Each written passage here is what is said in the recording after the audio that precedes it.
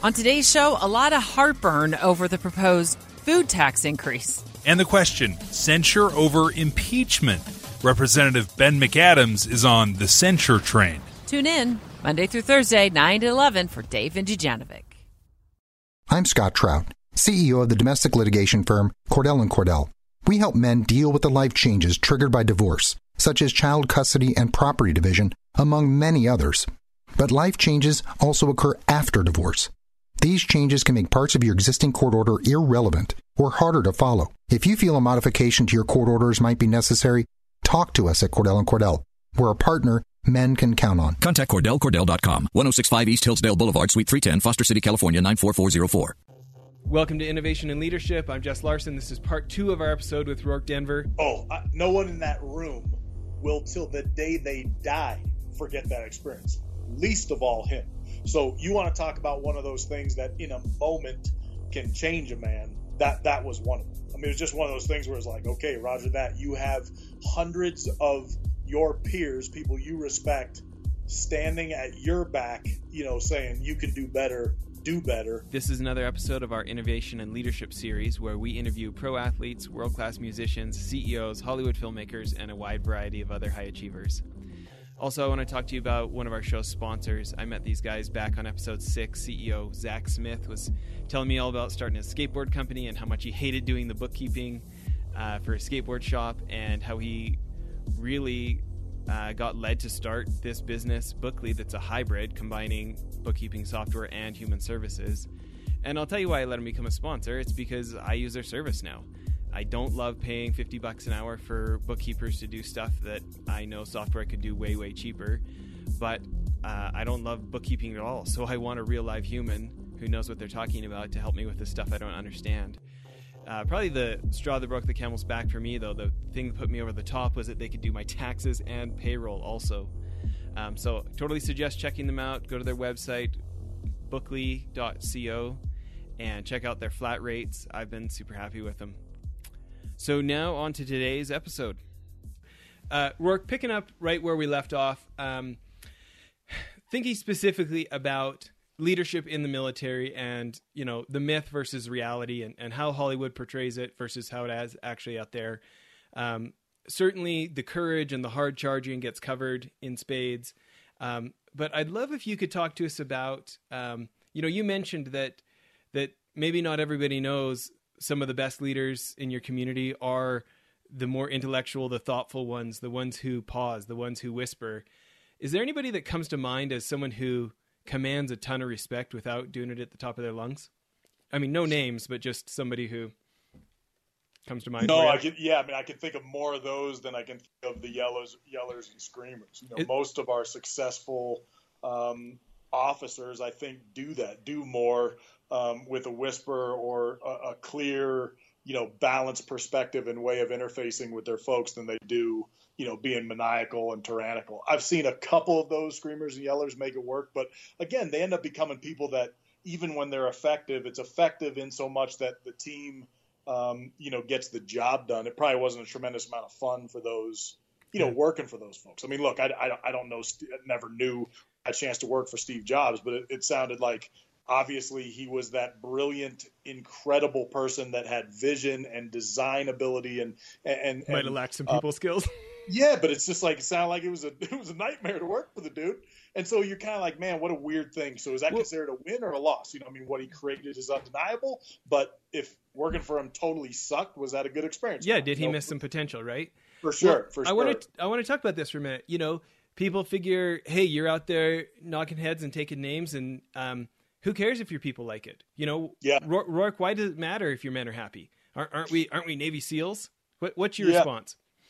My response would be you got to be okay with both, right? So, I don't think I ever led in such a way that anyone that was on my team or working for me had any question who was in charge. And I try to say that with any arrogance, but I think if you interviewed most of the people that ever worked on my team, they would have been like, boss will make a call every once in a while, but in general, we got to carry the water. That wasn't a problem. I was definitely going to be in charge when it was time for me to be in charge. That said, I didn't beat people up over that. I mean, I beat a few people up when I felt like they made mistakes, but even that was in the context of, okay, mistake, now let's move forward and get the best out of performance. The one thing I did was get a tremendous amount of buy-in from my troops, and more than buy-in to say, okay, I feel good because you validated what I was thinking. I just figured if we got 20 folks in the room thinking about a way to, break down a mission, somebody's going to come up with a better idea than me, most likely. And that was often the case. I had no problem with, metabolizing that and saying, okay, that's going to be the plan. Great idea. Let's move forward with it. Now I'll manage that plan as we get into the actual fight. So I still got the benefit of being in charge and running it. But if one of my guys came up with a great way to do the job better than I did, I had absolutely no problem, giving that over to them. And I don't know if that's a personality-driven trait or something I practice, but I think it was just practical. Somebody's going to come up with a good idea. Let's go with that good idea. A mentor of mine who I was quoting earlier when I said the privilege of rank is the privilege to serve. Is a guy, he was episode number 1 for the show, Chip Huth, who's the commander of the Kansas City SWAT team for years. And he really had influence on me about that, about when he finally became comfortable in his leadership of taking the back seat and letting things go a little slower so that his guys could learn the creativity and could gain the skill set instead of just look at how smart the boss is, right? Yeah. Well, let me ask this. Let's say that obviously there's a high level of individual that makes it through selection and is in the community, but within that, there's still better and worse folks. You get a few hundred people together, and there's going to be better and worse within that. And no, for sure. Before we started today, you and I talked about a couple of individuals we know in common who I've got a lot of respect for. When you think about the boss or the commander that got the best work out of you, can you give me some specifics about that individual and why you think they got your discretionary effort more than just checking the box?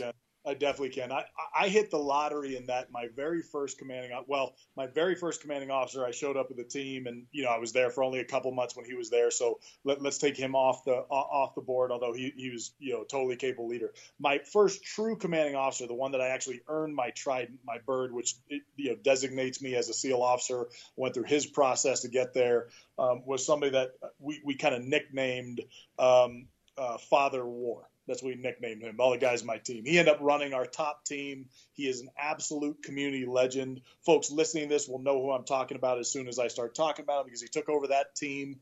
He did our workouts, and we used to work out every day like absolute animals. This was pre-9/11. Runs, swims, obstacle courses, hitting the gym, calisthenics, all that stuff.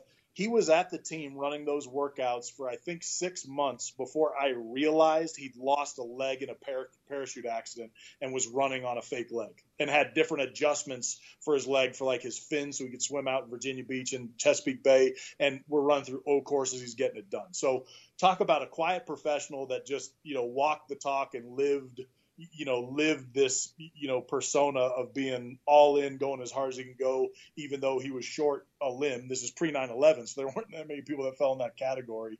But he was just one of those legendary leaders that treated everybody well, from operator to that era we called it techs, the non-SEALs at the teams that ran, the administrative office, the armory, the motor pool, and all that stuff. He treated everyone equally, and you earn that level of treatment. But I never see him treat someone harshly. But one of the most amazing events, not to kill this entire block of time, but I remember we had a guy that got his second DUI. Okay, out in the civilian world, he got a drunk driving offense, right? And that gets back to the command. And I remember he said, we're going to have an all hands captain's mass. That's captain's mass when you take somebody for a formal proceeding to discipline them and make a judgment on, if you're going to keep them in the Navy, retain them, get rid of them, and so on. So we all come into this one big kind of briefing room that we're in. So the entire command, it's like 250 people at that point, are in this room, but it was all the SEALs and operators. And then he's standing with his back to us. So all of us are facing this young man who is now facing the entire command, to include the commanding officer, for what's called an open captain's mass. You usually do this in closed session. And I remember it goes through a lot of different details and conversation, but then finally he actually turns to the rest of the command and says, look, I'm well within my rights to get rid of this guy. He's done plenty by Navy doctrine and screwing up driving while under the influence to get rid of him. All I want to know is how the team feels about him. So if you think this guy's worth salvaging, you go stand with him. Big pregnant pause, takes a second, and then operator SEALs just start walking to the other side of this conference room and stand behind the guy who had failed out in the public life. By the time it's done, quite literally, the entire command is now standing on the other side of this man, backing him up. Now them and him, all of us, are looking at the commanding officer standing alone, giving him the read that we're like, this guy is worth salvaging. I think he's going to do well and move forward. And I mean, I can't say it without getting choked up as I'm thinking about it right now. And it just seemed like this ultimate shift in power, and somebody that was so comfortable in their skin as a leader to be standing there with an entire team at his back, most like, truly the most powerful person of the team with all this muscle and might behind him. And then to allow the entire team to stand behind the offender and have all the power staring at him and be kind of naked out there, willing to make a decision. And he did. He saved the guy. The guy went on to a great career. It was just one of those moments that you can't even make that up. It's like a scene from a movie. And that's just the way he operated. It was just a phenomenal person to start my career with. And I got to experience him several times throughout my time. I'd love to dive into this. It's so interesting for folks who hear about a dangerous situation like drunk driving, which obviously needs to be taken seriously, right? Yep. And there's such a knee-jerk reaction to punishment. And you think of like how many people would like to shame a guy like that. Oh, we'll shame him into doing better. Yes. You hear a story like that, and there's obviously some emotion in your voice there, and it transfers through the rest of us listening. I mean, the effect that likely had on that guy compared to shame he would have been trying to forget the rest of his life. I think there's any chance that guy forgets that experience? Oh, no one in that room will till the day they die forget that experience, least of all him. So you want to talk about one of those things that in a moment can change a man. That was one of them. I mean, it was just one of those things where it's like, okay, Roger that. You have hundreds of your peers, people you respect, standing at your back, saying you can do better.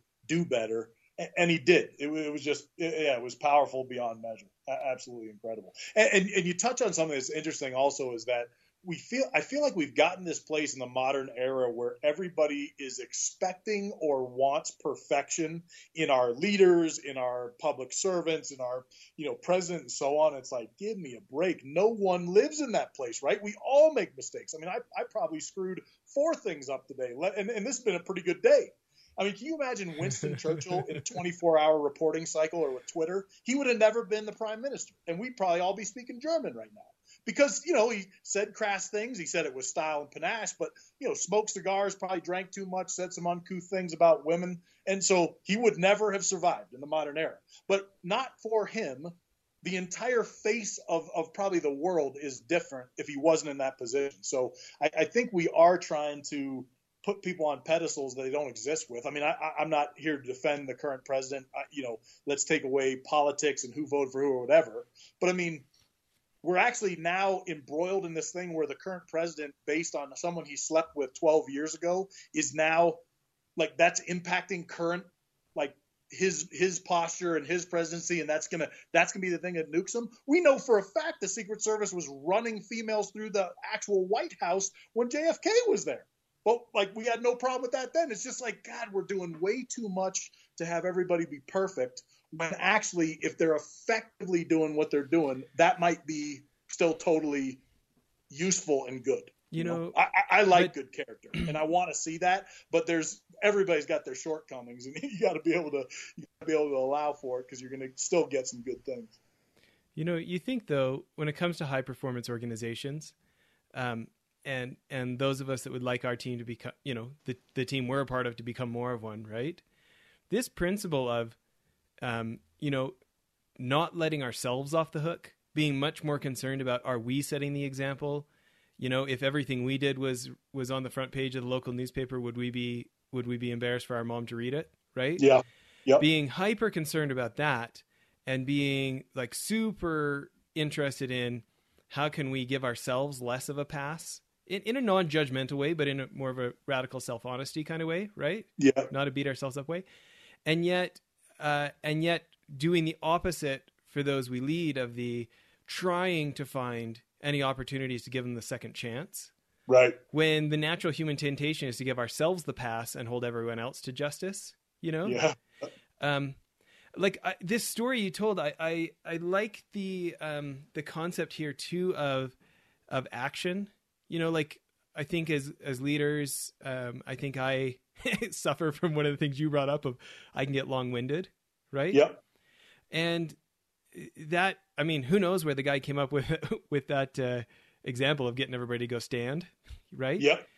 But interesting how much got communicated without words there, isn't it?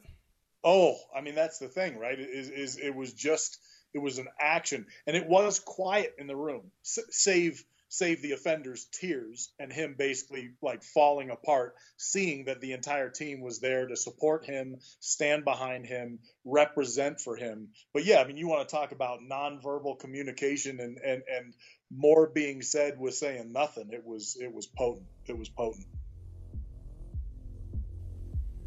Also, I want to give a shout out to one of our sponsors, Skillshare. They're doing a promo for us, for everybody listening to the show. It's Skillshare.com/leader, where they're going to let anybody get 2 months of access to their 18,000 classes for just 99 cents at that code, Skillshare.com/leader. And I think for me, one of the reasons that I like Skillshare and probably like the classes that are most attractive to me are the really high credibility ones. Like, you can learn email marketing from MailChimp. I mean, these are the guys that make $500 million a year sending email out for their customers. They've got the data.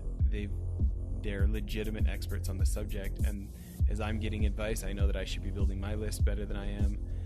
That's the kind of people that I want to get my advice from, and you can get it right there on those classes. One last time, if you want that 99 cents for the 2 months, it's Skillshare.com/leader.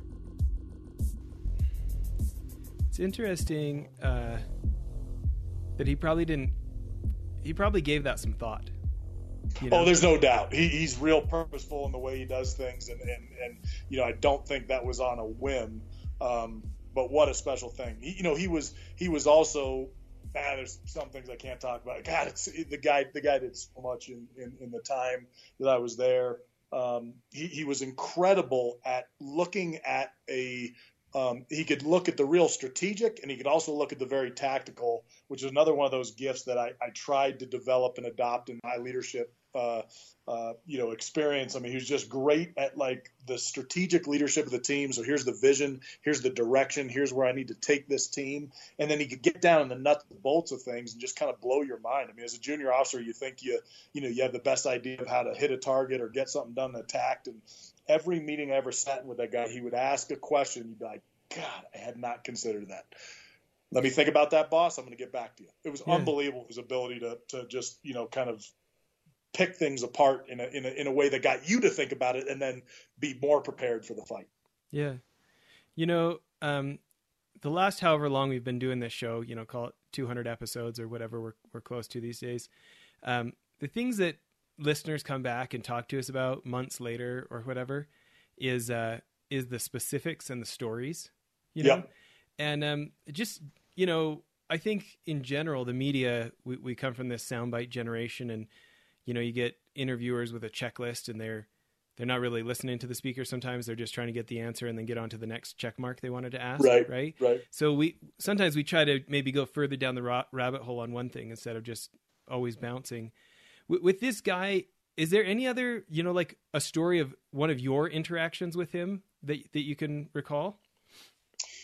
I remember so when I showed up my team, I got sent to Ranger School. So I hadn't even earned my SEAL Trident yet, because back then you went to your team, you're on probation for a while, and you had to earn your Trident. So they sent me to Army Ranger School because they wanted all our junior officers to go kind of learn their counterparts in the Army and get to know that community as much as ours, so we'd see them on the battlefield and so on. So I go to Ranger School.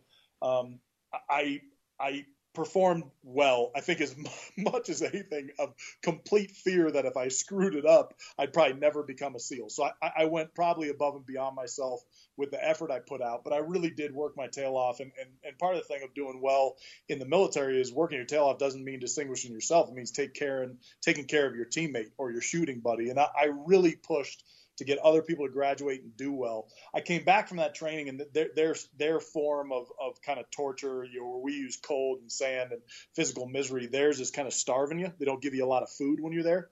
And so when I got done, I'd lost like 25 pounds. My feet were a mess because of all the ground I'd cover hiking and humping and with, heavy backpacks on. But I ended up being what's called one of the honor graduates of that course. And so I never knew this. I came back to my team. I end up getting my bird. I go on to my platoons. But the day I earned my tridents, the day you actually become a SEAL, so this is probably 5-8 months after that, we do this big swim where we swim up the beach, and then all the team's there, and you're standing there. The commanding officer gives you your bird. I mean, you want to talk about a special day in your SEAL experience. Getting your bird is right up there in one of the top spots. And they really like having family out there. My dad told me this story much later. He never told me this commanding officer, but my dad said he was standing with my commanding officer as I was on the swim, and he said, "Hey, are you Rourke's dad?" And my dad said, "Yes." And he's like, "Yeah, I got to share something with you.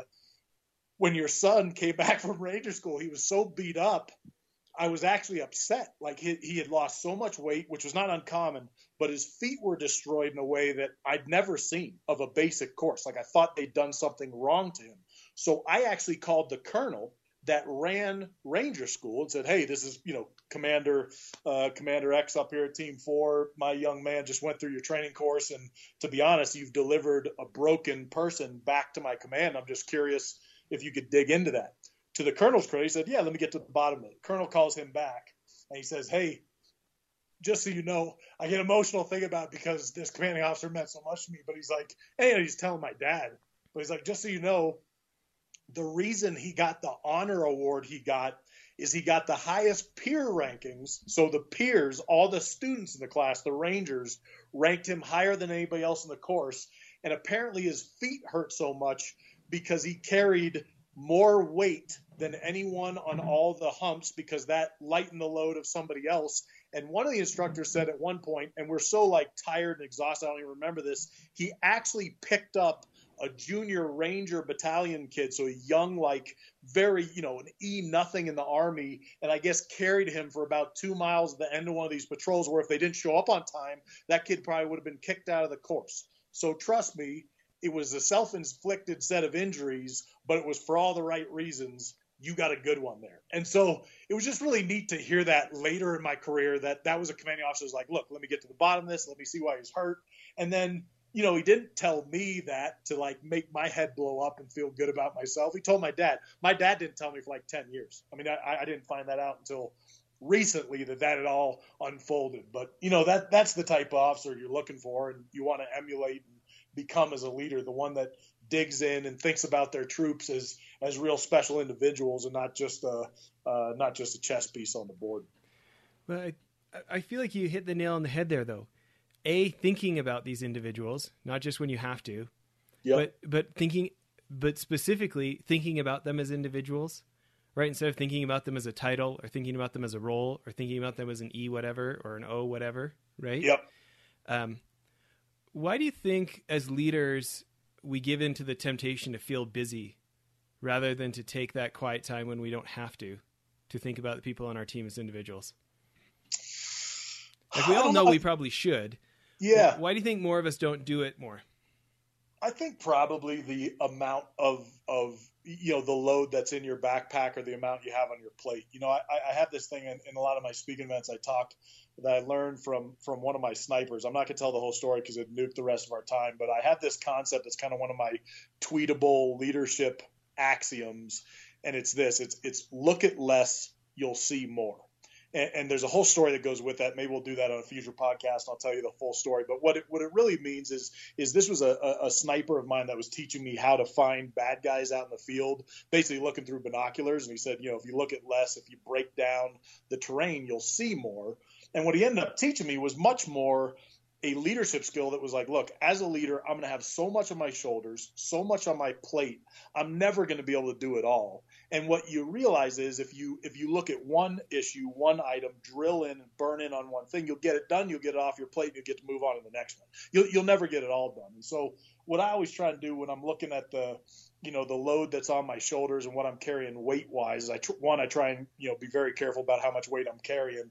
And then two, to make sure that I'm giving at least 50% looking down the organization, looking at people I can help compared to what I'm just doing for the organization to get my job accomplished. So you just got to really partition a lot of your vision and intensity and really care and concern for your folks and create a place where they thrive. And then you're going to be good to go, right? I mean, you got good people around you. Your leadership journey is going to be pretty easy. You beat your people up and have people that aren't willing to go extra, you're going to be struggling the whole time. It's interesting how it sounds slower to just do one domino at a time, right? Yep. I could do this for the whole team. Look, I took care of the whole team at once. And it goes back to what you just said, though, about not just thinking about them, but thinking about them as an individual. You think about the whole cliche of slow is smooth, smooth is fast, right? Yeah. Well, I think they've done pretty good scientific, empirical studies that like multitasking is basically a farce, right? Yeah. Like nobody can do it. You just cannot do multiple things. Now people will make arguments, but like, well, a NASA person flying a shuttle is doing 27 things. You want to be like, it's just task really switching, all one fast thing. task switching, right? It is, and it's just all one thing. It's all one manipulated thing, just like a NASCAR driver shifting and steering and looking. But like, it's all become one thing that they do. But no NASCAR drivers doing that and then like knocking out their taxes on the side. That ain't gonna happen, So it's you really that would be quite a talent, though. I gotta say, if somebody get that, it would be a talent. That would be a talent. Yeah. Well, but you think about that, like somebody who takes the time to do that kind of research on you and then takes the time to think it's going to have more an effect by telling your dad instead of telling you, right? Like that's a guy, intentionally focused, handling one domino at a time, right? Yep.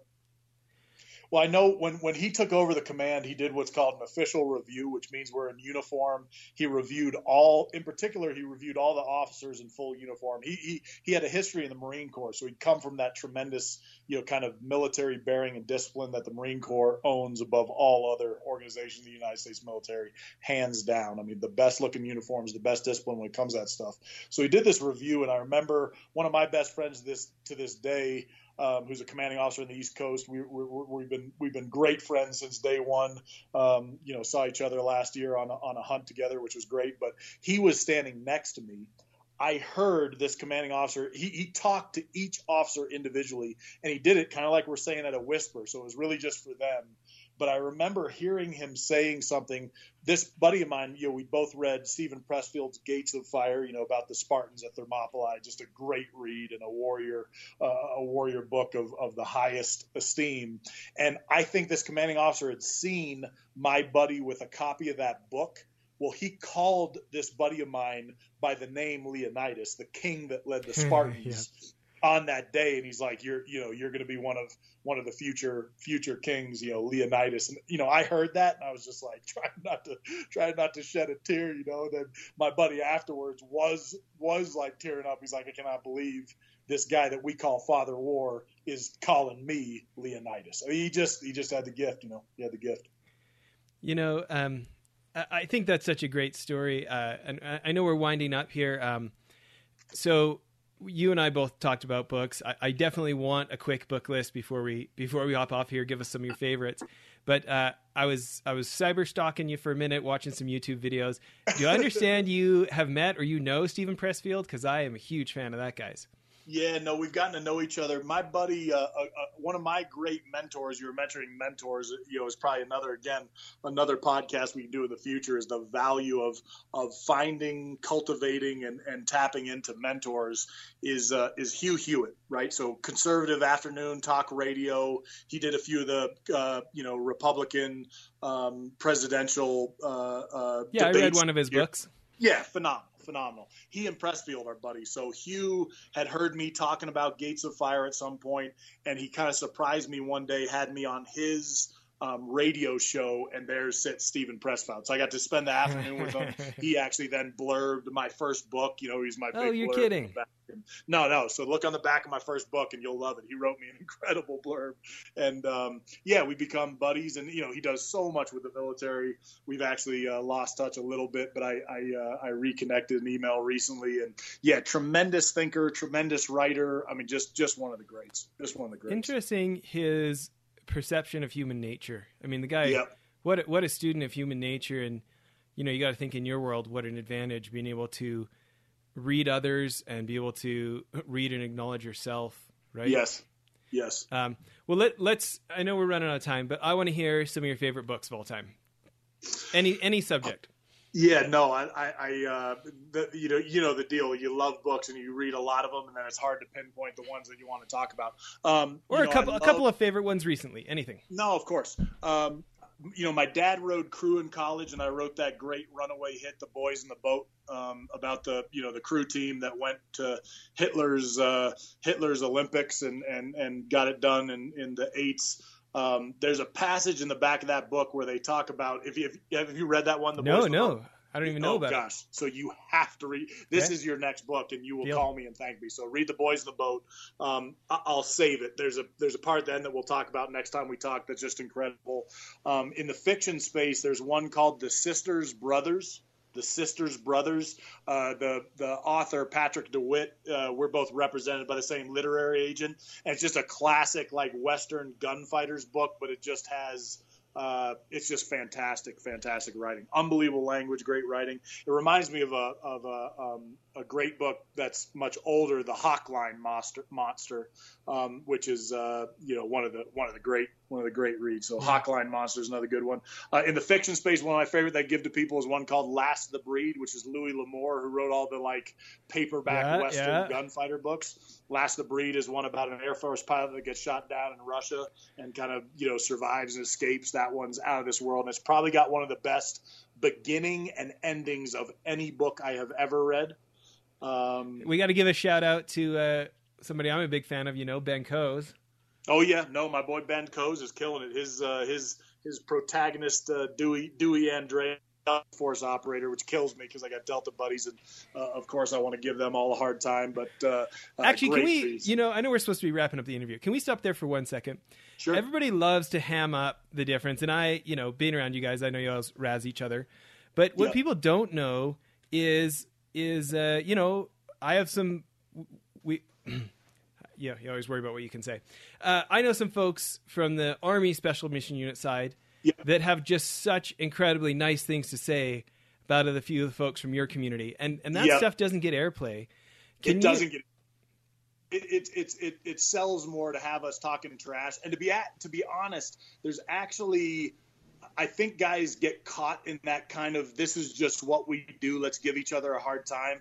I don't do it a lot. I'll do it with them when we're in a kind of isolated place. Like I was on an elk hunt last year with 2 former Delta operators, good guys, good buddies of mine, and some other guys, and we razzed each other. But even that starts going by the wayside because of how much we respect one another and how much we're really all the same. I mean, it's the differences between Delta and Dev Group and these top mission forces and all these teams. It's so subtle. It's cultural stuff. It's not capabilities and tactics and all that stuff. It's really just some of these cultural bedrock things of our personality, but it's all good cats. And I like everybody. Everybody.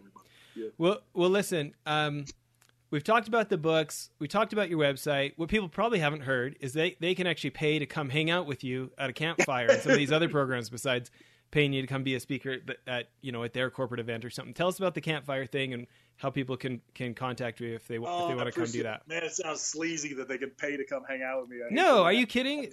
There's a lot of people that don't have a chance otherwise. No, well, that's what I figured out is I do a lot of speaking to corporate America. There's a bunch of folks that have reached me out on social media and that space being like, look, if my company doesn't book you, I'm never going to get you. So I want to create a vehicle through which I could really connect to, followers, people interested in what I'm talking about and, the leadership axioms I talk about and the lessons learned and the stories. So I've got these things called the campfire sessions. So if you go to rourkedenver.com, my leadership company is called Ever Onward.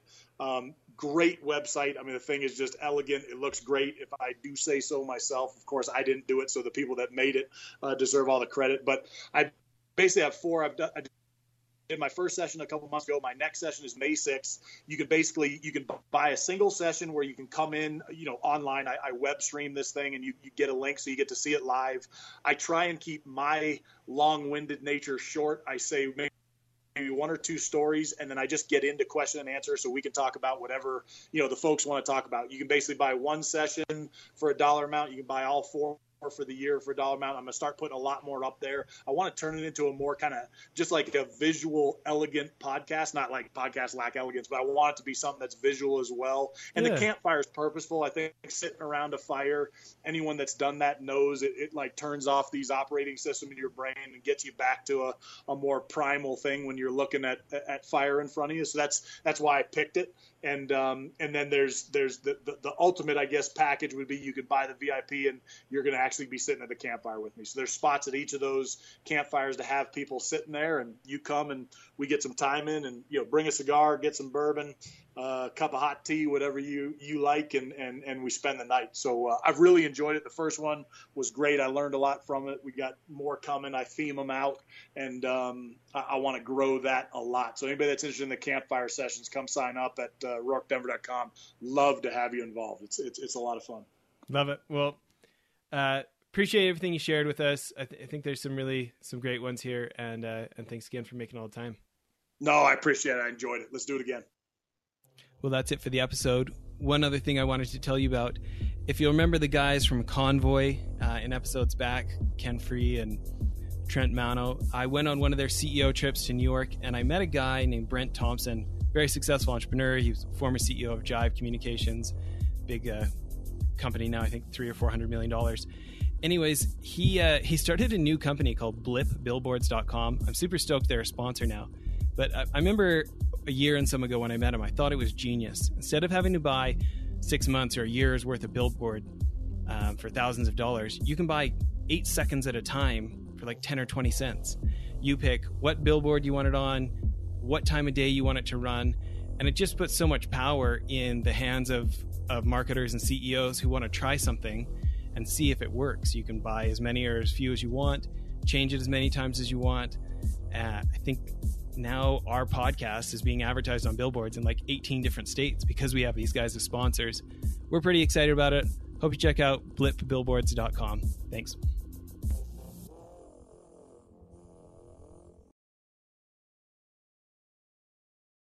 Hi, it's Jamie, Progressive's Employee of the Month, 2 months in a row. Leave a message at the... Hi, Jamie. It's me, Jamie. I just had a new idea for our song about the Name Your Price tool.